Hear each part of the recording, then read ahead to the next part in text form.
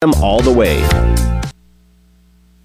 Talk lines open now at 247-2000.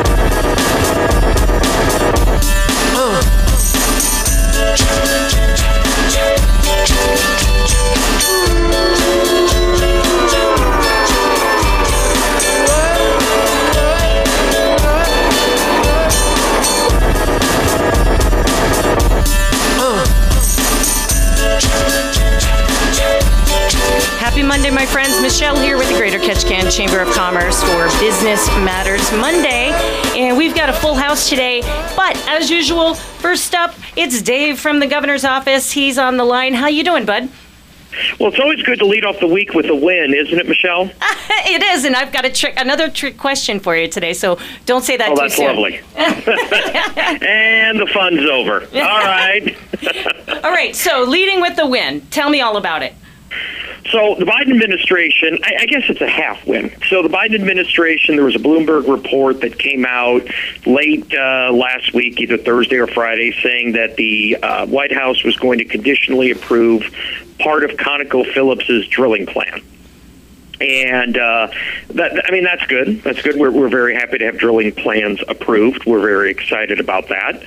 But one of the challenges that we also heard was this would be it under the Biden administration. There would be no additional this or additional that. You get what you get, and you don't throw a fit is sort of the line, right?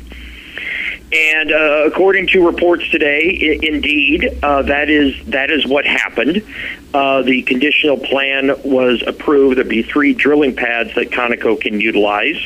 The challenge, of course, is that now the Biden administration, in addition to that, announced that they are reviewing other restrictions, thousands of acres off Alaska's coast and other restrictions that, you have some good news, but then you have the Biden administration, which is a challenge to keep the good news flowing, to keep the momentum, I guess, going on all of that. And that's sort of where we are right now. And so we cautiously optimistic, and we'll continue to monitor what it is that the White House is planning, what they will do, and what they won't allow us to do. So we will keep looking at that and let folks know. You know what? Lots of resources in the news lately. You've got the whole Trollers Association action going on. With that group from down in Seattle, in the Washington area. It seems like there's a lot of stuff in the news regarding the use of Alaska's resources lately. Yeah. Some of it, positive, and unfortunately, some of it fairly negative. So, we're no stranger to it, and I'm curious. I was talking with a coworker earlier today because I've talked about workforce development, and we talk a lot about workforce development in some respects, just about every week or every other week, and I just can't help that there is a consequence or impact of continuous stories of the Washington either stopping, slow rolling, or halting this economic activity or that economic activity in the state of Alaska, and what that has for folks' idea of moving to the state to work. In the 50s and 60s and early 70s, Alaska was a place that you would want to go to because there's a lot of opportunity, there's a lot of good things happening, and now whenever you read about the state of Alaska and something happening, yes, Willow is a positive story. But, it's also coupled with a story about how, there will be restrictions on what can be done in the state of Alaska. How long-term, yes, there's this project, and it's an enormous project between Willow and Pica. We're looking at, 200 to 230,000 barrels of throughput through TAPS, which is great. I mean, it extends the pipeline. We don't have to have these awkward conversations about dismantling and closing the door. But it also has to have a chilling effect for people that may be looking to relocate to an area that has, economic opportunity or long-term financial opportunity.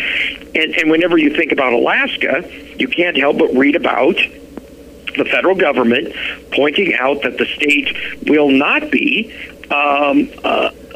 a positive place for ongoing development, at least for the next 2 years. And I always look at those stories, especially today's announcement, and this is a great thing.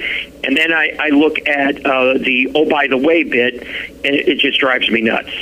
No, I agree, because those are the things when people are considering making a move to a place, city, state, whatever, what have you. They look at, in my mind, three things: long-term economic viability, schools. Well, four things: housing and quality of life. And I say quality of life, it's all those other things, outdoor recreation, the arts, and so on and so forth. And they're going to take a place off their list of a place where they might consider moving if it doesn't seem like they're going to be able to come here and make a life, a long-term life. No, totally agree. And it's part of those unintended consequences, or however you want to look at it or view it. It's a challenge for the state. It's a challenge for, when you talk to the different trade associations about the opportunities that this project represents. All of them good. But you also have the challenge of, where are we going to get the people? And I know that for years, the cottage industry of complaining about how, we have out-of-state people that are moving here and out-of-state people that are wanting to work in Alaska, and we sort of have these sort of furrowed brows, sort of weird stuff, and then you look at what Alaska really needs, and we need people, and what we can't afford is this notion that people aren't important, or that our long-term economic viability is a challenge. No, I agree. I saw, what did I see this regarding? But apparently there's a big viral phrase going on around right now from people from Oklahoma, and they're like, "Hey, don't California our Oklahoma." Yeah. So, hey, listen, I've got Sue Doherty from SARA, Southeast Regional Aquaculture Association, in the house. I also have Richard Harney. He's a planning director with the borough, and Sue Pickerel, all here for different things. But the reason I wanted, because this kind of came to my attention because I'm new on the SARA board, and we had a board meeting last week. And I remember when I interviewed the governor right here on this show years ago. On that show? Yeah, on this show. He even used it as his promo video, man. It was that good. Anyway, so one thing that he was running on, if I recall correctly, is this streamlining of permitting. We need to streamline the permitting of a whole variety of different things to make Alaska more business-friendly, more livable, etc. And so anyway, this big issue came up at the board meeting, and it was really interesting. And I thought to myself, ooh, I got to tell Dave about this. I got to start asking about this because it goes against everything that the governor said. And, a lot of times I'll bring these things to your attention, and you're like, oh, we didn't know about that. So this is why we bring it to your attention. Anyway, so here it is in a nutshell. DEC is regulating the private nonprofit aquacultures basically under the same water quality standards that they're applying to seafood processors instead of the category that is specifically designed for aquaculture. Well, what that means is that it's going to cost our nonprofit hatcheries, fishing is very important, like $1 million to adhere to this standard. And the feeling is that the only reason DEC is doing this, because they're actually being stricter than the Clean Water Act, right? But the feeling is that the DEC is only doing this because they want to make life easier for them on the paperwork end. Oh, I don't know if government exists to make life easier for itself. I think usually what happens is, like every other government reg, it starts with a good idea and it starts simple, and then as it goes through the development process, it just becomes a monster. I view mariculture like any other agribusiness, and some of the challenges that the state of Alaska have in setting up agribusiness is we don't have very good models models that we're choosing from, because some of these are made from scratch and not necessarily adopted from other jurisdictions. So I know your guests are going to talk about it. If you could and they're probably, well, they're not probably, they're far better versed on it than I. If you could have them at the end of the show, send me an email. You got all my contact info, yep. Michelle, and then I can help facilitate perhaps a conversation with those guys and the folks at DEC. Well, that would be great, because literally from what I heard is that, and it doesn't necessarily apply to Sarah here in southern Southeast, but there are some other hatcheries around the state, due to their size and whatnot, that if they incur these kind of costs, just simply because of putting in a regulation that doesn't apply to them, they actually might shut down. They might not be able to exist. And fishing is so important, and people always know and have respected fishermen. It's a major economy in our state. But the aquaculture associations around the state are really important to feeding that cycle of creating fish for our fishermen. Oh, you're not going to get any argument from me. No, I totally agree. Yeah, well, I'll do it. Hey, Sue, do you want to weigh in real quick with anything? Go ahead. Oh, she's looking at me like, really? Yeah, the aquaculture associations are in the midst of reissuing their discharge permit, and we've had several conversations with ADEC. Just 2 Fridays ago was the last one, and we're just kind of at a stone wall here with being regulated as a seafood processor instead of aquaculture. That it requires monitoring of net pens that are unnecessary, and it affects our pH of our natural waters that we use to propagate fish in. And it doesn't make any sense to us that we would be regulated at this stricter level when the reason there is a criteria for aquaculture is because of our minimal impact and the recognition of that. So we're just help, save us $1 million, please. Yeah, that's just Sarah for 1 year would be under this net pen requirements is estimated $1 million. Yeah. Well, explain real quick for the folks listening, just in case they don't know. Explain real quick what a net pen is. So most of our fish are transported to different sites, reared there for a short period of time, 3 or 4 months, and then released in an area that doesn't have natural returning fish. But it's an area that has a fisheries presence, so when they return, whether they're gill netters, seiners, trollers, sport fishermen, subsistence users, those fish are caught in the natural areas where people normally fish. You don't have to go to like a terminal. Maybe you've heard of terminal harvest sites. Most of our fish where we release them are caught in the natural occurring mixed stock fisheries. Yeah, okay. All right, interesting. But so with the net pens, EPA actually has an exemption for net pens. If it's for less than 4 months and you're rearing native species, EPA has an exemption, which ADEC does not want to recognize for aquaculture. So, I mean, there's an out. There's an out. Thickens. There's an out, but the state has chosen not to use it. Why is that? Huh. All right, inquiring minds want to know, Dave. How about I'll get you guys all hooked up and you guys can start that conversation. Does that sound like a plan? Sounds like a plan to me. Awesome. You're always so helpful. I always appreciate it, because I think one of the values of this show is, we're catch a can, yet the governor's office calls in on Monday. How cool is that? But just that when these kind of issues surface, and I never know when they're going to surface, but you're so awesome about following up and getting answers. I mean, you and I have had so many fruitful conversations about, we've talked about everything under the sun, it feels like. Exactly. Yeah, we don't know what we don't know, and the government never does anything perfectly, and sometimes we're lucky if we do things okay. So the more information that we can get to update and adjust our policies, the better off we are. So yeah, I appreciate what you guys can provide to me. And just real quick before you go, Dave, Sue, were you saying that there was going to be some presentation to the legislature tomorrow?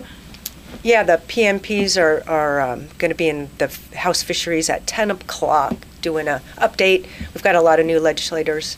What we do our impact to the economy, all of that kind of stuff. So Very cool. they'll be there. Awesome. All righty. Hey, thanks, Dave. I appreciate it. You bet. You guys have a great day. You too. Cheers. Bye-bye. Well, thanks, Sue. I appreciate it. We got both Sues in the house now. Sue Pickerel just arrived. And now we're going to flip over to the other committee that I'm on. It's like Michelle Committee Day on the radio here. Thanks, Sue. We'll talk to you later. And hello, Sue. We'll talk to you now. All right. So, guys, we've been working on the tourism strategy management program and together for, has it been like over a year now? It's been over a year now. Holy Yes. smokes. Yeah. So we've been working, but now this month, March is really kind of not the finish line, but a real crucial month for where this program is coming to fruition. Am I correct? That is correct. Yeah, we're coming up on the home stretch here, if you will. We've been operating. We've been doing this for about 14 months or so. We're heading into our this. It's a 16-month process. That we're speculating on, and we're hoping to be finished here. We're going to hopefully get the draft Ketchikan tourism strategy out to the public here in the next month or so, internal, and then get it out to the public. And then they're going to come back and hopefully do a validation portion. So that way the community can read it, look at it, and really validate the plan, which is something different than what we've done for other plans. Most of the time we contract out, at the borough level anyways, we contract out, we get the plans crafted, we have all of our public outreach, and we bring it back. We look at it internally, we bring it to the assembly, they adopt it, and there you go, we've got a plan. This one's going to take an extra step just to make sure, because tourism is so vital. Let's talk about validate. Okay, validate basically means, okay, here's what we think you told us. Yes, that's it. Did we get it right? That's right. That's exactly right. Okay. Yeah. How do we validate that? And how do we make sure that what the community told us is what we are putting in this strategy? Well, and let's talk about that for a second. Sue, you can chime in too. There were some comments. I don't care what you're doing in this community, and I've heard it a lot lately. Like, oh man, I wish I would have known that. Whatever it is, say anything about the St. Patrick's Day parade, or I didn't know that it was wearable, whatever it is. But this particular process, I feel like, has been highly publicized and has tried so hard to be inclusive of not only all of our communities, meaning the city, the borough, the city of Saxon, our native communities, our fishermen, our, this, that, and the other. And we did a huge mailed out community survey. There were online forums, there were in-person forums. You guys have been on the radio. I've lost count how many times. There still is time, though, for people to chime in. Am I correct? Absolutely. Absolutely. Please, if you have any comments or suggestions or thoughts, we want to hear it. We still want to hear that. That's it. The time is not out. And this is a strategy. So this is not a one and done, a plan from A to B. This is what direction are we heading into the future for tourism in our community? And that may shift. That may change as things change in the community. Yeah, I agree. What you got, Sue?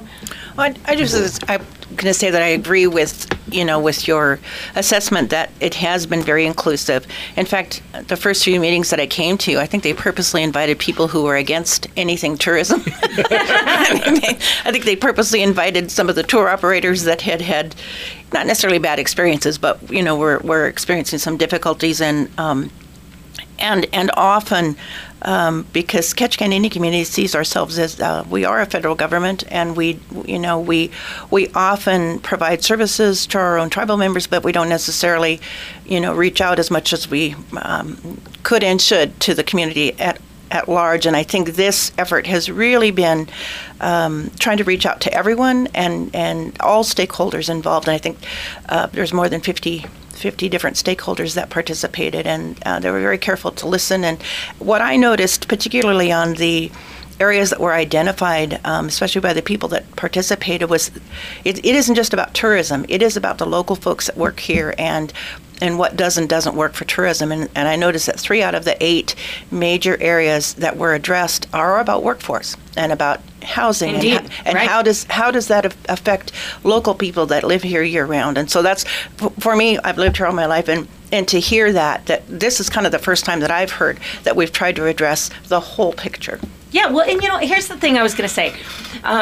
You can say, well, I'm in the city of Saxman, or I'm in the city of Ketchikan, or whatever you're saying. But the bottom line is, this is an island. We're all here, and we're all in it together. And so that's kind of the spirit of the idea of this program.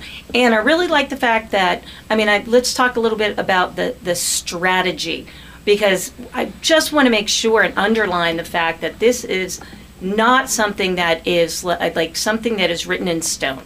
Because who knows? Like, who saw the pandemic coming? Raise your hand if you saw it coming. Yep, no one raised their hand, right? So things change. Like the governor's office said, we don't know what we don't know until someone tells us. And that's why things, you can deviate a little bit. That's right. This is really finding that north arrow.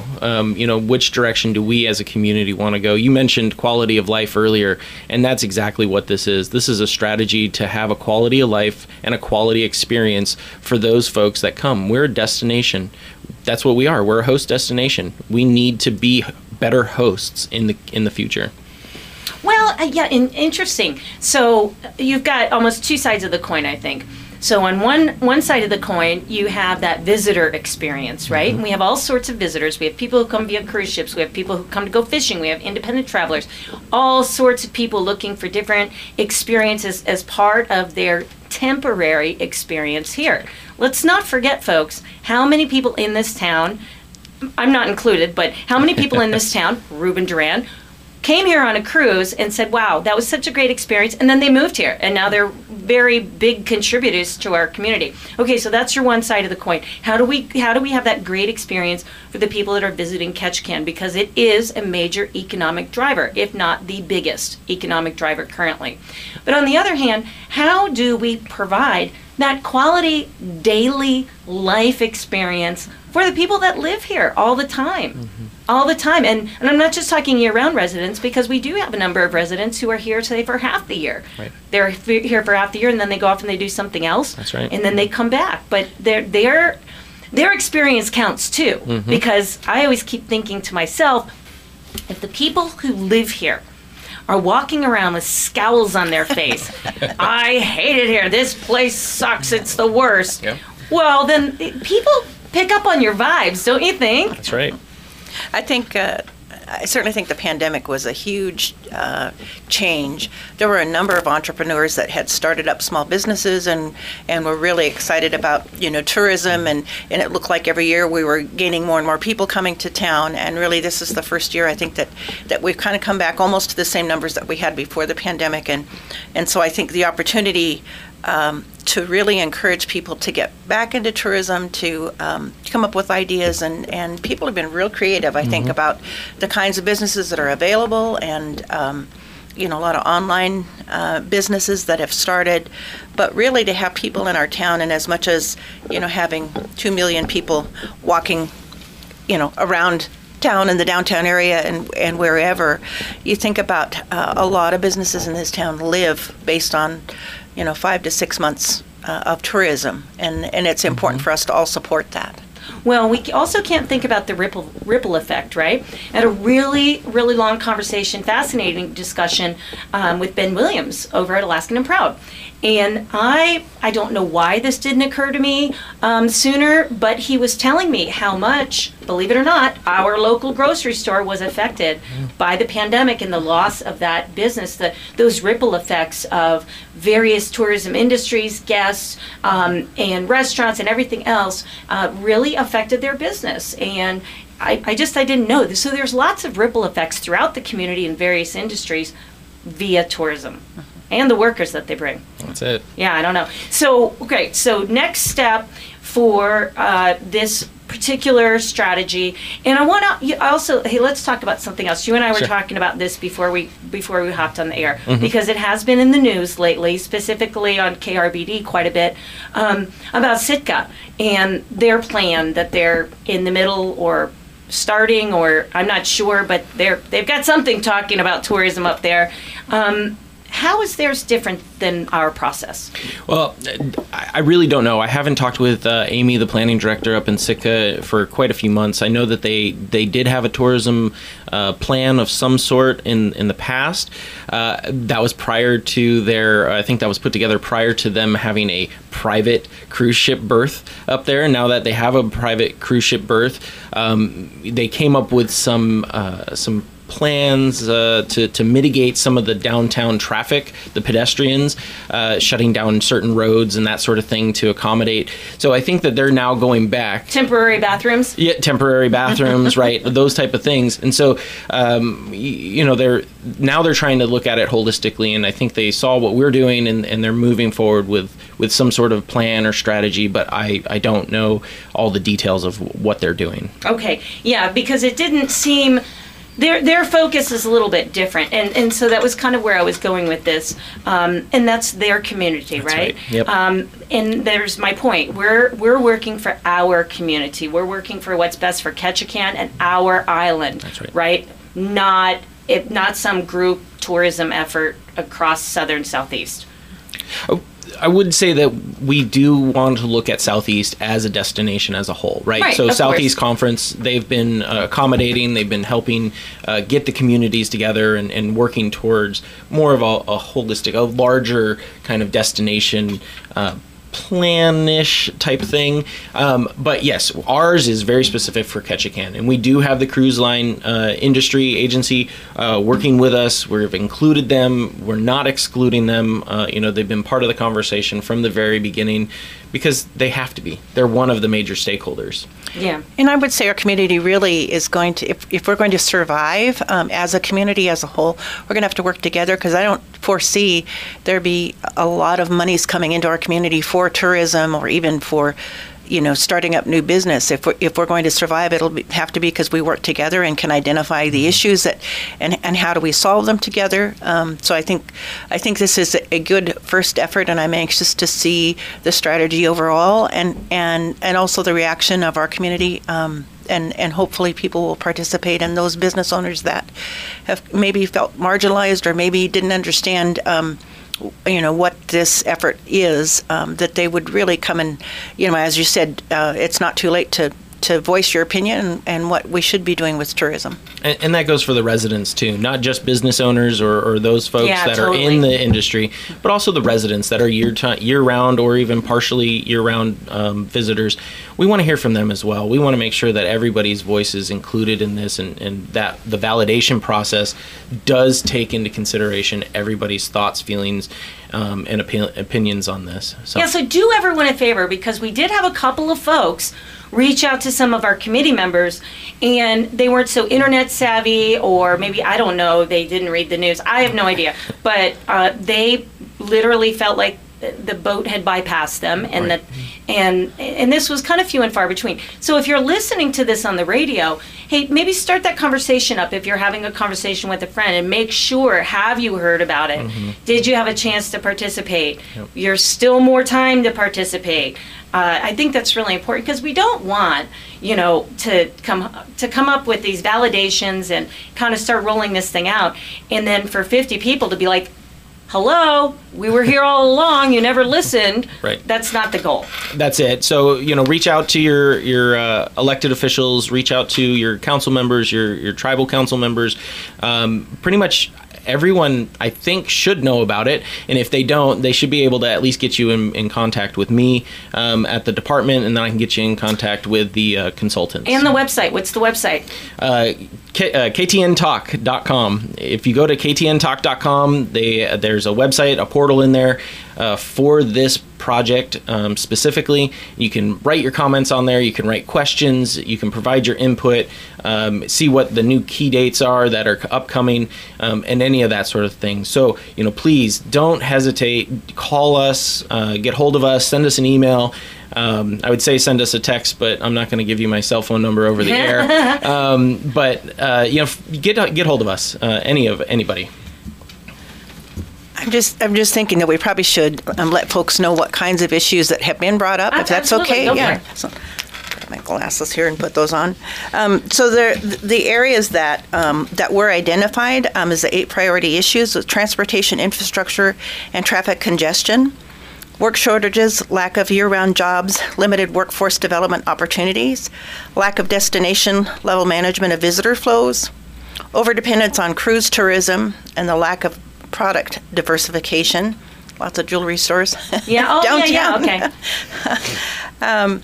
Let's see, lack of coordination and communication among stakeholder groups, lack of tourism department or tourism-specific destination management, lack of holistic system for monitoring tourism impacts, lack of affordable housing for tourism workforce, and no skill building opportunities or consistent standards for tour operators and tour guides.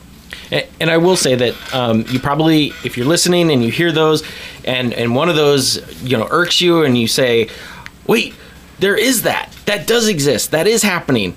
Tell us, because we want to make sure that we're hearing it correctly. These were just the priorities that were identified during our stakeholder meetings and the communications and the surveys and the online surveys and the everything that we've been doing. So.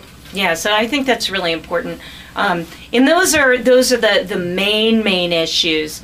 And then I'm assuming that we're going to delve down a little bit more. So if you think about an outline, you have like the number 1 and then underneath A, B, and C, right? Absolutely. Yeah, I think that's important. I think too, some of the things that I liked about when I heard about the planning and what was going on and having everybody in the room was, what is the best way to address the issues that we have, either with a board or a commission or a work group. What's the best way to to address that? And that was, for me, I think that's probably one of first. Not necessarily the Visitor Bureau or the Chamber doesn't do that, but they all have their own interest. And I think this effort, is to reach out to everybody and have the stakeholders at the table. So that was I look forward to hearing, what that final organization looks like and the method for reaching out to people and then coming to agreement on what needs to be done. Mm-hmm. And that's what you were referring to as what they called. Of course, me being the marketing person, I'm an advocate of renaming that. But in the meeting, at least, they were calling it like a governing board. I would be an advocate of it being called a steering committee, right? Because governing, people think about different things when they hear the word governing, right? Yep. And so if we're having a plan that can change, and because it could be, say, 5 years from now, pick any one of those things on that list. Oh, well, we solved that. But now we've got this other new thing that has cropped up. Right. So, this list might evolve, and that's where I think the word steering might be more appropriate. It makes sense for a strategy, since it is a document just pointing us all in the same direction moving forward. So steering it does make sense. The other aspect that I thought was, for me, it was kind of exciting to hear the different thought patterns and whatnot. It's not just about the tour ships downtown. Really, it isn't. And I think that's probably a concern for a lot of people who live here year-round, because it seems like everything revolves around whatever's happening with tourism. But it really was about, how do we identify bringing more, more visitors through the ferry system, through outside visitors that come here for conferences, or like a TED Ferry, or the hotels and all of that. And how do we get that kind of activity, that kind of excitement about Ketchikan? What do we do to attract, more and more visitors, and not just, any local meetings that might come from other parts of the state or whatever. What is it? The Elks Club and the VFW. They all have different meetings throughout the year. I know KIC has a number of conferences and folks that come in for for the tribal leaders and whatever, and to bring all of those folks to Ketchikan, to want them to come here and stay here. That's money that stays in the community, because they're staying at our hotels and eating our food and buying gifts. They stay longer, they spend more. Yes, absolutely. And it's interesting that you would bring that up, because I was having a conversation. As a matter of fact, we helped Royal Caribbean place some of our local artists and local experts this upcoming summer on some of their ships, not only on Alaskan cruises, but based on the talent levels and areas of talent of some of those local artists, they're actually going to be cruising the Caribbean on Royal Caribbean. But the big takeaway for me, and I believe this to be true, is that they said that their guests are looking for something that is very authentic, very different, very unique. And so it's not just that canned experience where it's the same thing for everyone and you kind of almost like you know what you're going to see before you see it, right? Before you arrive. But something really local, hyper local and unique. And so I think that's a takeaway. And then back to what you were saying, Sue, about the meetings, that's a tremendous opportunity. That is a tremendous opportunity for growth in Ketchikan year round, because there's so many cool events, I think. So many neat things that happen. I mean, wearable arts, that's a big one right there. Right. That would be a great draw. And that would be great for an independent traveler. But then also, there are bajillions of meetings all over. And then if you think about Ketchikan, I was talking with a friend a couple of weeks ago, and she's a major convention and hotel planner for big stuff. I mean, we actually planned an event for Rotary in Montreal, and she helped me negotiate that contract. But anyway, first thing she said, "Oh, Ketchikan, so unique, so boutique." And I thought, well, that's interesting. Well, so why wouldn't you reach out to, say, some companies in Seattle? They could do corporate retreats up here, or anywhere in the Pacific Northwest, or smaller associations. I was laughing with someone. Who was it? I'm like, well, you bring the Chiropractors Association up here, whatever. There's a ton of different things that you could do that would really kind of spread that around the calendar. And I think that would be great for business in Ketchikan. Yeah, I concur 100%. And that authenticity for Ketchikan, that's what people want to come and see. That cultural tourism, heritage tourism that's ongoing and kind of peaked about 10 years ago or so, and people really want to see that. The museum, the Historic Commission, they're putting up signs on buildings. They have their colorful characters, signs that tell the history of Ketchikan. They also are now doing the buildings to tell the history of some of the buildings. But that's what they want to see. That's what people want to understand. They don't want it to be the canned experience. They want to understand what really makes Ketchikan tick. You are so right, because I live right around the corner from Creek Street, so I'm walking my dogs all the time. And I have to walk them separately, so I get double the walk time. But anyway, so all of the people that are milling around that Creek Street area, I can't tell you how many minutes they stand just looking and talking amongst themselves about the signs on the various buildings. And That's it. And here's literally this just popped in my head. Like, boink, just popped in my head. You know what I think? I wonder if part of the reason why people want something more unique, more authentic, and more unusual is also because maybe they already saw a bunch of it on social media. Right? Yeah, like the little black bear in the old Tatsuda's grocery store. Yeah. We were in California when that happened, and the people down there were just talking about it, thought it was just hysterical. Yeah, I mean, so they, how many pictures of Creek Street have they seen? Or, maybe, so I think maybe that's just one of the little tiny pieces to that puzzle where people are looking for something more authentic. we had my niece up here this summer, and her husband just was laughing hysterically because we drove by on Tongass, and he looked up and there was literally a house built into the mountain. And he said, "Look at that! You'd never see that anywhere." Right? From Upper Water Street. It was hilarious. He just thought that was so funny. He said, "We gotta stop. I gotta get a picture of that." Well, there you go. There you go. All right. Well, hey, guys, talking about having a community conversation, I want to share something with you.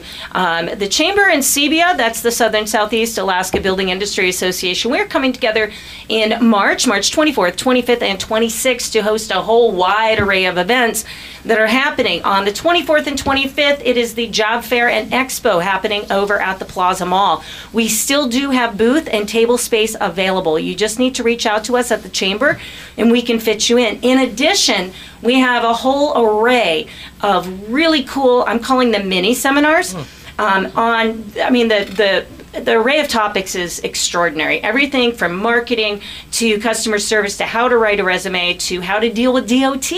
Are you having problems with workers' compensation? All of those kind of things. And then on Sunday, we're having a parade of homes. So that's that's developing into something really exciting. Who doesn't want to go inside and see people? I want to go see people's house. I get ideas. I want to build that house. I want to buy that house, whatever it is. That's happening on Sunday. And then I pulled this up. You want to talk about having people at the table for a conversation? We're having a ginormous table out at the mill at Ward Cove. And so here's what it is. We're calling it the local table. Totally casual. Come in your jeans and your tufts. Bring the whole family. We'd love to have you. And here is the menu. It is one long table. People keep calling me, can we buy a table? I'm like, no, you can't. It's one long table with 180 seats. Wow. You can't do that. We'll have live music. It's going to be great. Even the ice cream truck's going to be out there. Oh. Yeah, I talked to Mike. I'm like, hey, nice. The kiddos might want some ice cream. Can you bring the ice cream truck out? Anyway, so here's what it is. Tickets are $50 or four for $150. Kids under 6 eat free. And here is what is on the menu. So conversation starters, phyllo tart with melted brie, caramelized onion, and roasted pear. Tomato basil soup shooters with cheese topping. Ricotta butternut squash soup shooters. Mini twice baked potatoes, papas bravas. And then they're going to line the whole table up and down with this ginormous community charcuterie board. And that's featuring capicola, prosciutto, salami, pepperoni, assorted meats from Bar Harbor, as well as a variety of cheeses, almonds, and Greek olives.